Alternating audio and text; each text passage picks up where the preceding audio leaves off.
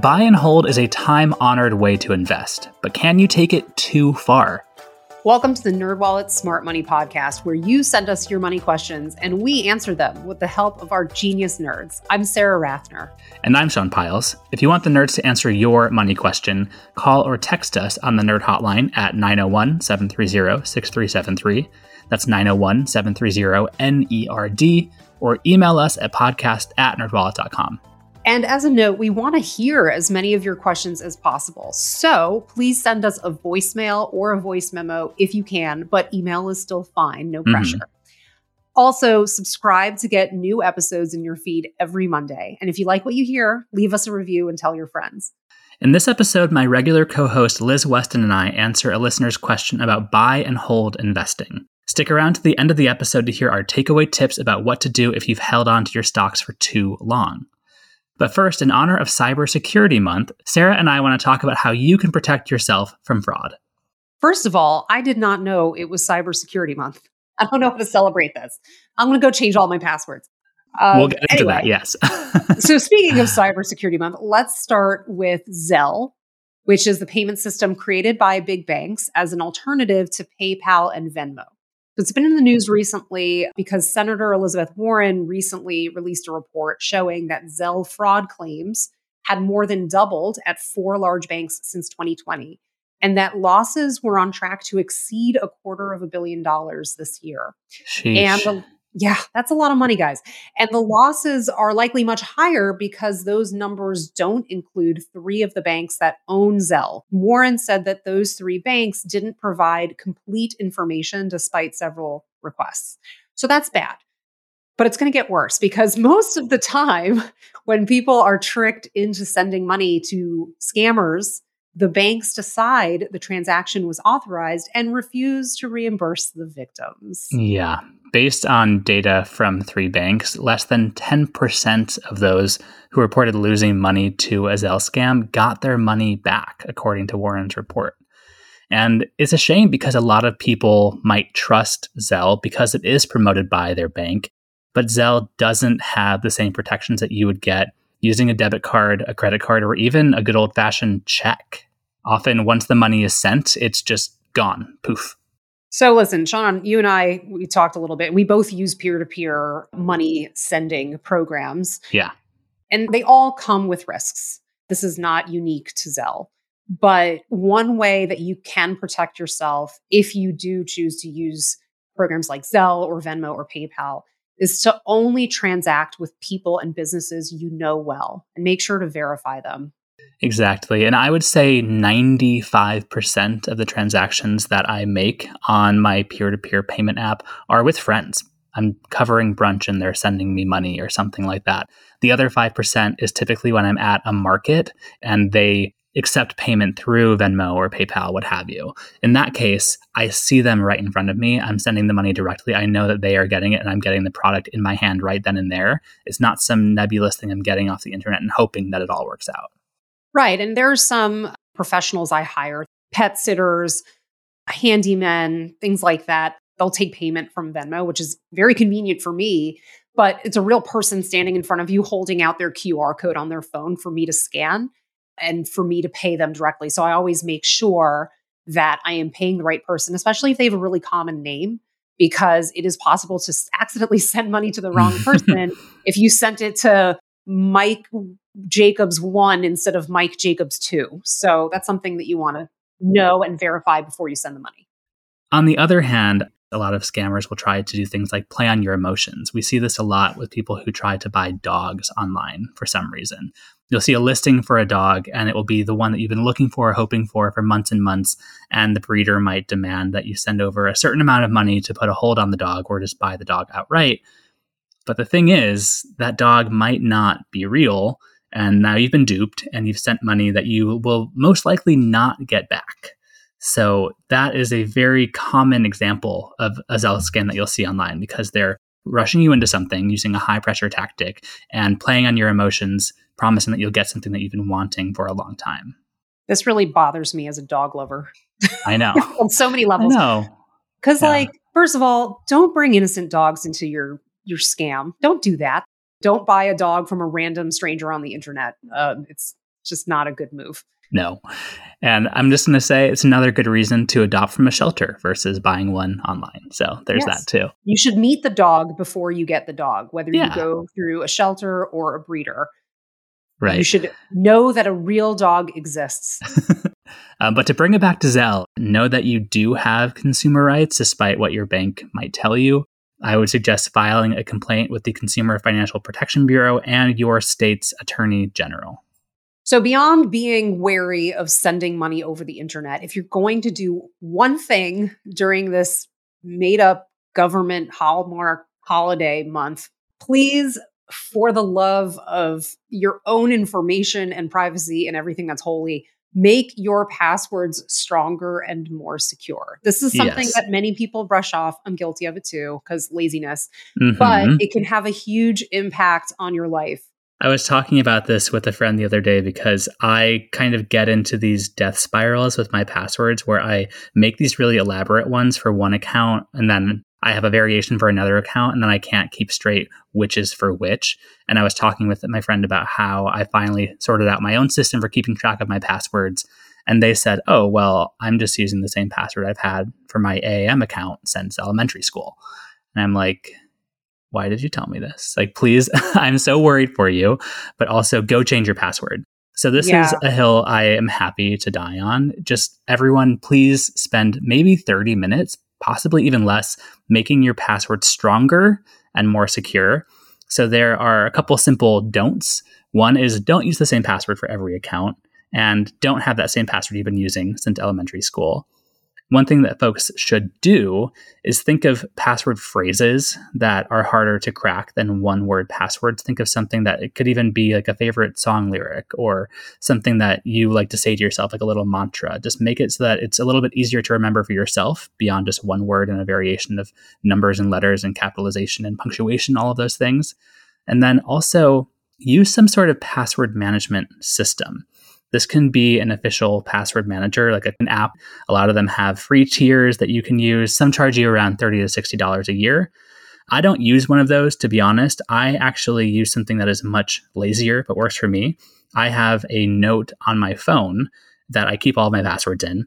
And you can secure notes on your phone. People may not know this, but you can actually make a password for certain notes. So that way, only I know the password to this note on my phone where I have all my passwords secured. So that's what works for me.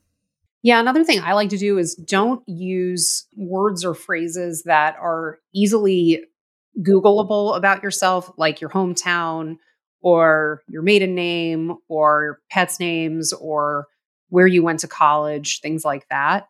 You don't want like Penn State and your birthday to be like your password because those are all things that somebody can find out about you with a couple of quick searches. Instead of picking a number that's easy to identify like your birthday, if there's a certain date that has meaning for you, maybe it's the date of your first date with your partner or the date you adopted a cat or something. It's just a random day that's not part of your personal identifiable information. And those numbers could be helpful to include if you need to include numbers in a password, things like that. Just get creative about things in your life that are memorable to you, but are not things that are commonly known about yourself. And that could help you make a good password.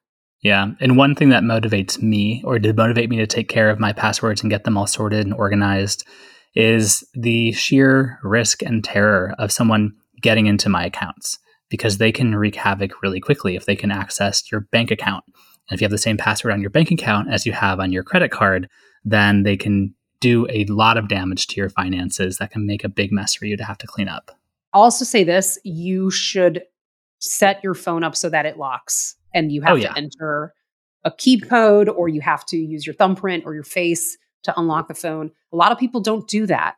And you keep a lot of important personal information on your phone, including access to your various financial accounts through bank apps. Mm-hmm. So set that up. So if your phone gets lost or if you just kind of leave it on the table at a coffee shop while you go to the bathroom or something, people can't open up your phone and access your information. Well, folks, I hope you take at least 30 minutes sometime in this coming month to think about your cybersecurity, do a little bit of work to make yourself more secure online. You will thank yourself later on. Well, now I think we can get on to this episode's money question segment. Let's do it. This episode's money question comes from Michael, who uses he, him pronouns. Michael wrote, "Hi, nerds. Thank you for your helpful and entertaining advice. My question is, I have been a buy and hold investor for many, many years. So one could say I am a buy and hold and hold and hold investor. Over the years, the portfolio has done relatively well, and therefore, if I was going to make any changes that would be advisable at this time, the portfolio would incur very sizable tax events. This scares me because it might be a good long-term strategy, but I may not have a long time. So I have just continued to hold and get old. Not bad, but what would you suggest? Thanks." Gotta say, Michael, I appreciate the lyricism in your question, and it's very thoughtful. It's a question we don't get very often, but it's one I've been curious about. So to help us answer Michael's question on this episode of the podcast, we are joined by investing nerd Alana Benson. Welcome back to Smart Money, Alana. Hey, guys.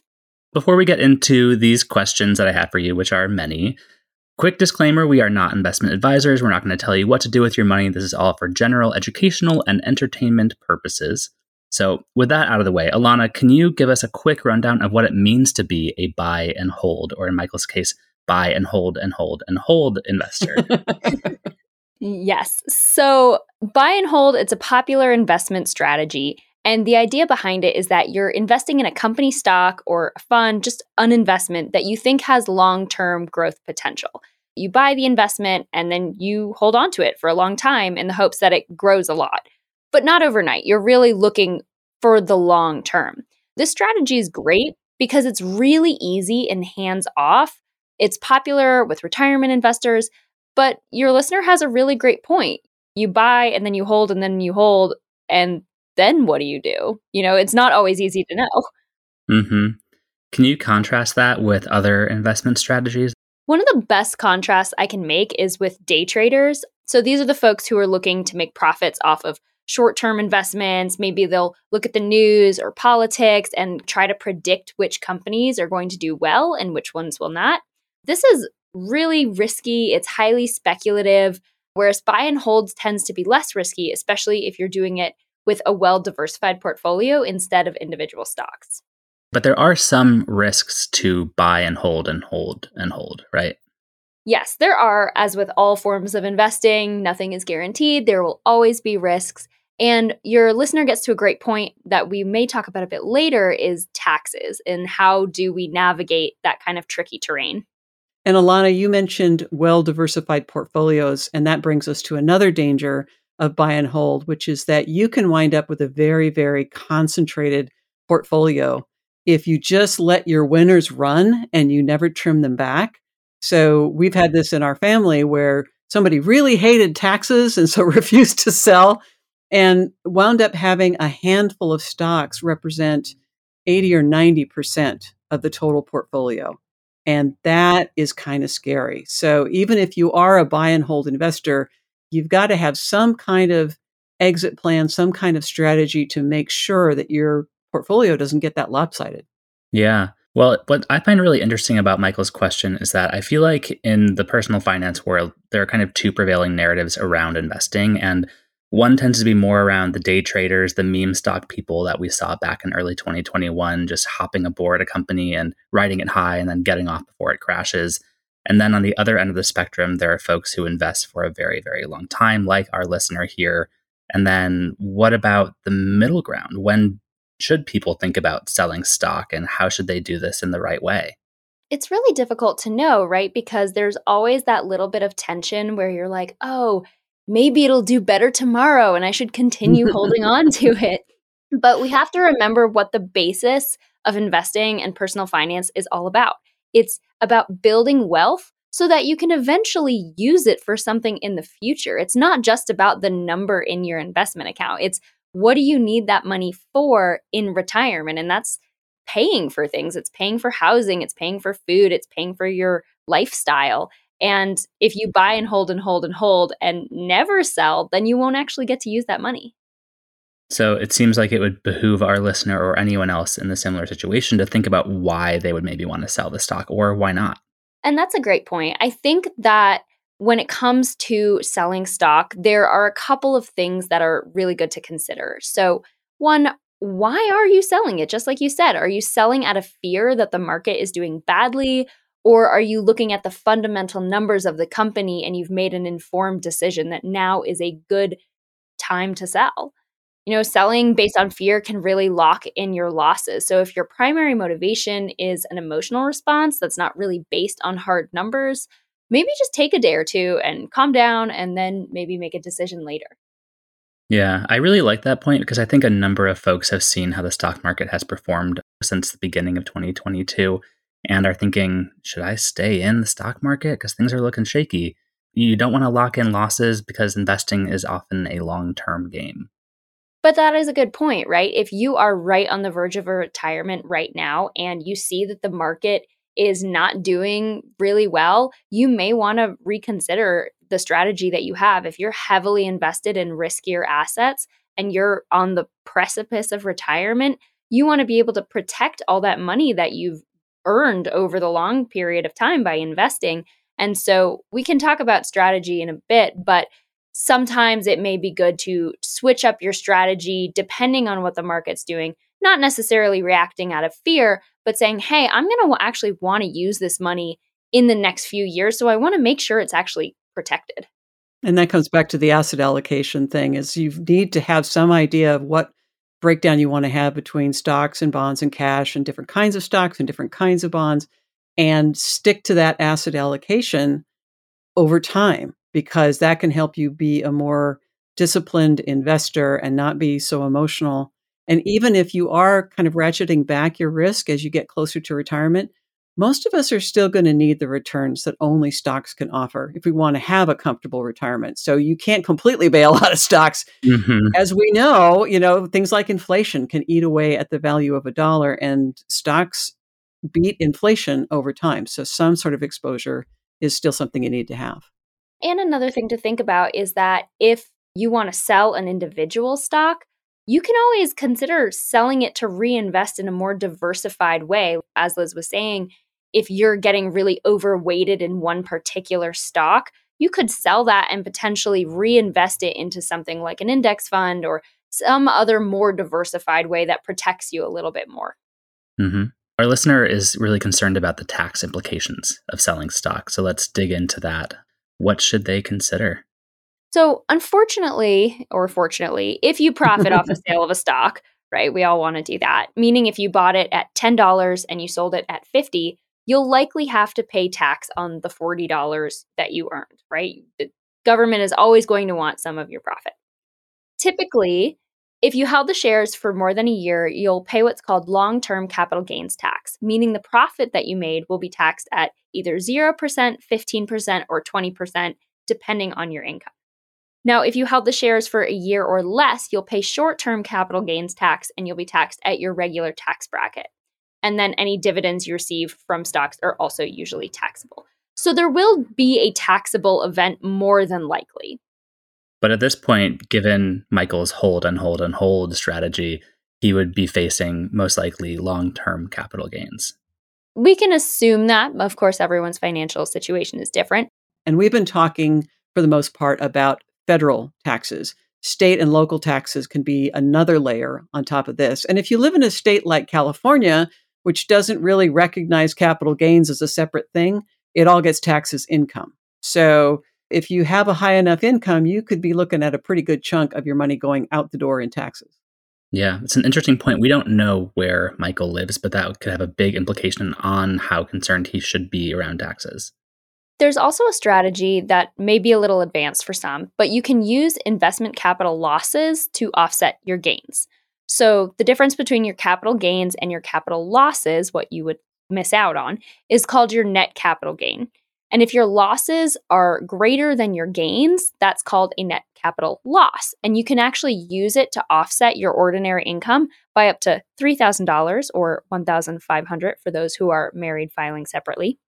And any additional losses can actually be carried forward to future years to offset capital gains of up to $3,000 of ordinary income per year. So this is a bit of an advanced strategy. It involves a lot of math. So always talk to a tax advisor or a CPA if you have one to make sure that you are doing this correctly if you're going to use this strategy. Yes. And we should also talk about what's pretty much the ultimate tax break, which is a step up in tax basis. And that means that if Michael bequeaths these stocks to his heirs, all the appreciation is tax-free. In other words, nobody ever pays taxes on the gain that happened with the stocks that he's been holding. So this is true for stocks. This is true for real estate. It's true for a lot of assets that when somebody dies and passes things on to their heirs, it essentially gets a new value for tax purposes, and none of the capital gains is ever taxed. I've seen this more often around real estate, where mom and dad want to give their kid the house, and so they'll put them on the deed. And if they do that before mom and dad pass away, the kids can be liable for all the gain value since the parents bought that house however many years ago. Whereas if they had given it to them through their will, they would get that step up in tax basis and they wouldn't be on the hook for those taxes. Yeah. This is definitely something to consider. If you're older and you have assets that have appreciated a lot in value, you definitely want to get some good tax advice to guide you going forward. One thing that can help anyone who is concerned about taxes and investing are tax-advantaged accounts. Alana, can you give us a rundown of these? Yes. So your listener is concerned about triggering taxable events because they've been holding onto their investments for a long time. And that's a very fair concern, especially if those investments have seen a lot of growth, which hopefully they have. But we don't know what type of account Michael has his investments in. And this will make a really big difference because depending on the investment account they have, that will really impact the tax treatment. So for instance, if Michael had been investing through a Roth IRA all this time, any dividends and capital gains in a Roth IRA grow tax-free. If they're holding those investments in a standard brokerage account, they will have to pay tax on them. And if they're in a traditional IRA, taxes will just be deferred until later. If all of these letters are confusing you, then talk with a tax pro, read a couple NerdWallet articles, and you'll make sense of it. But there can be pretty significant differences from one account to the next. Now, if you have a traditional IRA, you can actually convert that into a Roth IRA so that withdrawals in retirement are tax-free. But there's a note, only post-tax dollars get to go into Roth IRAs. And also, if you've deducted traditional IRA contributions on your taxes and then decide to convert this to a Roth, you'll need to pay taxes on the money you contributed, just like everyone else who invests in a Roth IRA. And just like Sean said, this is confusing. All that to say, these investment accounts are just where your investments live. And depending on the type of account you have, how your investments and your capital gains will be taxed will really vary significantly. So if you're opening an account or looking to roll something over, it's really worth reading the fine print on what these accounts can do for your taxes. One thing I want to talk about, which is I think really the undercurrent of Michael's question, is how investment strategies change as you age. Liz, Alana, how do you think about that? So typically as people get older or closer to retirement, their investment strategies tend to get more conservative. If you have a lot of years until retirement or a different goal, you can kind of ride out the highs and the lows of the stock market and take a lot of risk.